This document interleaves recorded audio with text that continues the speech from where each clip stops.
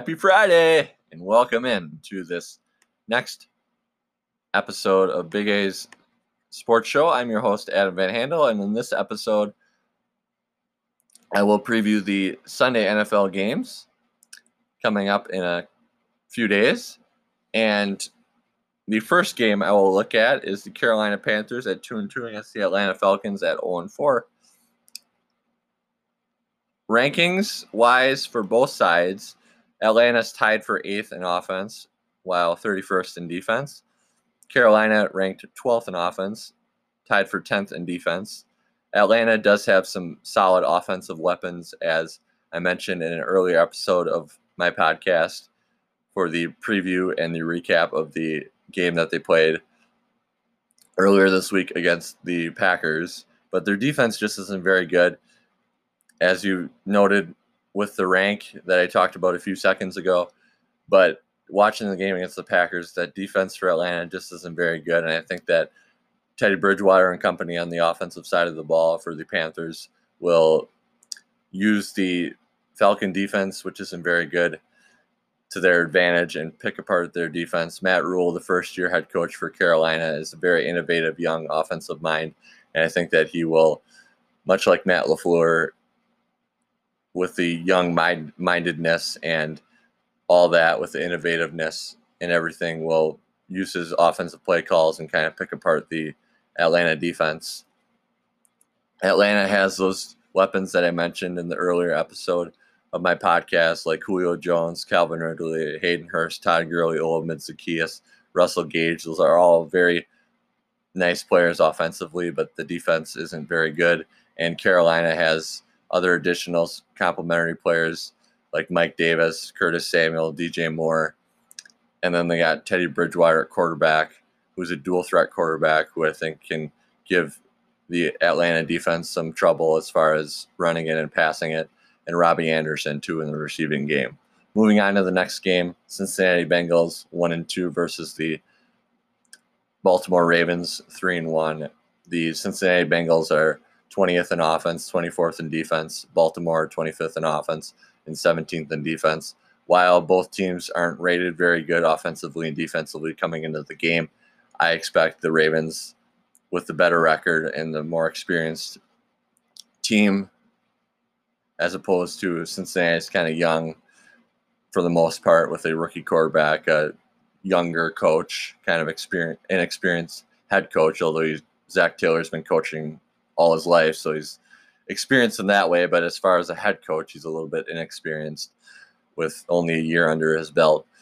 So John Harbaugh's got many years under his belt and will use that to his advantage and be able to give Joe Burrow some fits defensively in this game and propel the Ravens to a victory. Next game, Jacksonville Jaguars 1-3. Houston Texans 0-4. The Texans come into this game with an interim head coach in Romeo Crennel after they fired Bill O'Brien earlier this week. As for ranks coming into the game, the Texans are 27th in offense, 22nd in defense. Jacksonville 19th in offense, 23rd in defense.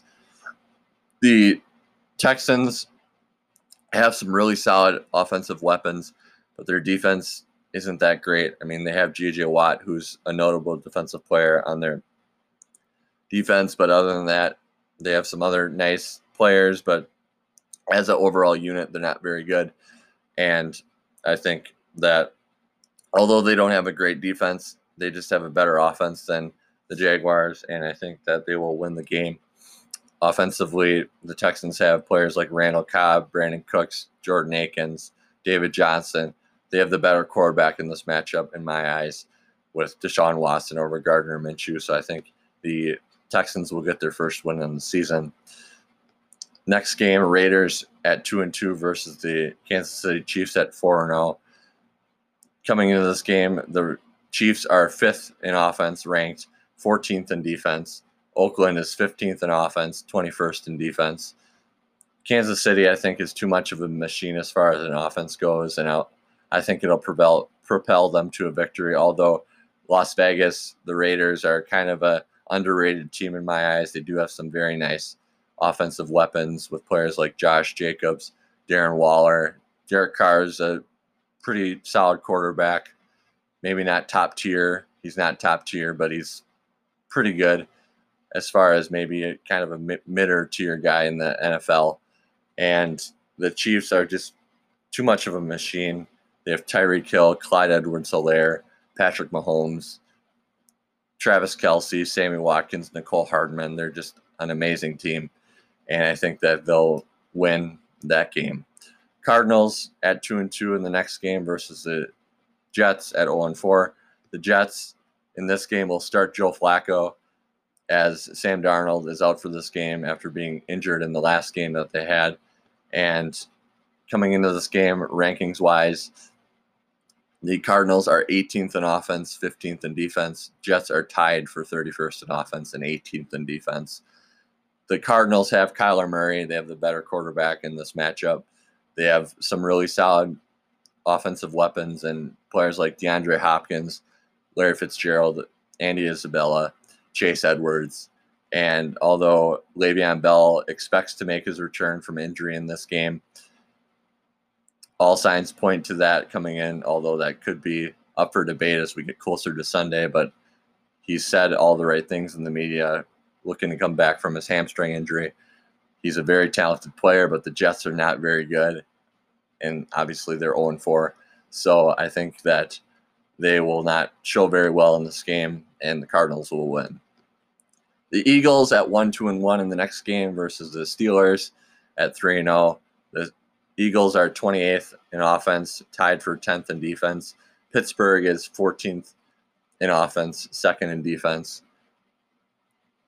Pittsburgh should get it done on Sunday as they have the home advantage, although due to COVID-19, there's not a whole lot of fans, if any, allowed in the game, but just the familiarity of playing at Heinz Field, I think, will help them. Additionally, they do have a very good offense and players like Ben Roethlisberger, James Conner, Juju Smith-Schuster, Chase Claypool, Vance McDonald, Deontay Johnson, Eric Ebron, who are nice offensive players. And the Eagles, yeah, they won last week, but up until last week's win, it's been a struggle for them, and I look for them to struggle in this one against a better team, I believe, in Pittsburgh.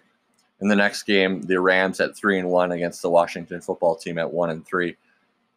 The Washington football team is ranked 30th in offense, 7th in defense. The Rams are 7th in offense, tied for 12th in defense. The Rams should win this game as they're the more complete team, and the Washington football team is doing a quarterback change this game and starting Kyle Allen and putting Dwayne Haskins, the young quarterback, on the bench. And the Rams have really solid offensive weapons, players like Darrell Henderson, Malcolm Brown, Cooper Kupp, and others as well, while the Washington football team has Terry McLaurin, their best wide receiver. He's surrounded with some very solid and capable players, but not top-tier players, and definitely players who are just kind of working their way through the NFL. And although they're NFL-worthy players, they're just an overall kind of shaky team. Although the change from quarterback Dwayne Haskins to Kyle Allen could be an indicator of Ron Rivera, their first-year head coach with the Washington football team, knowing that the record's 1-3 and we need a change. We still eye the playoffs. Ron Rivera is an experienced coach. He wants to be in the playoffs, although some people might not think they're a playoff-worthy team. The head coach wants them to be in the playoffs, and he's trying to pull out all the stops to get them in the playoffs. But in this matchup, I foresee the Rams winning the game.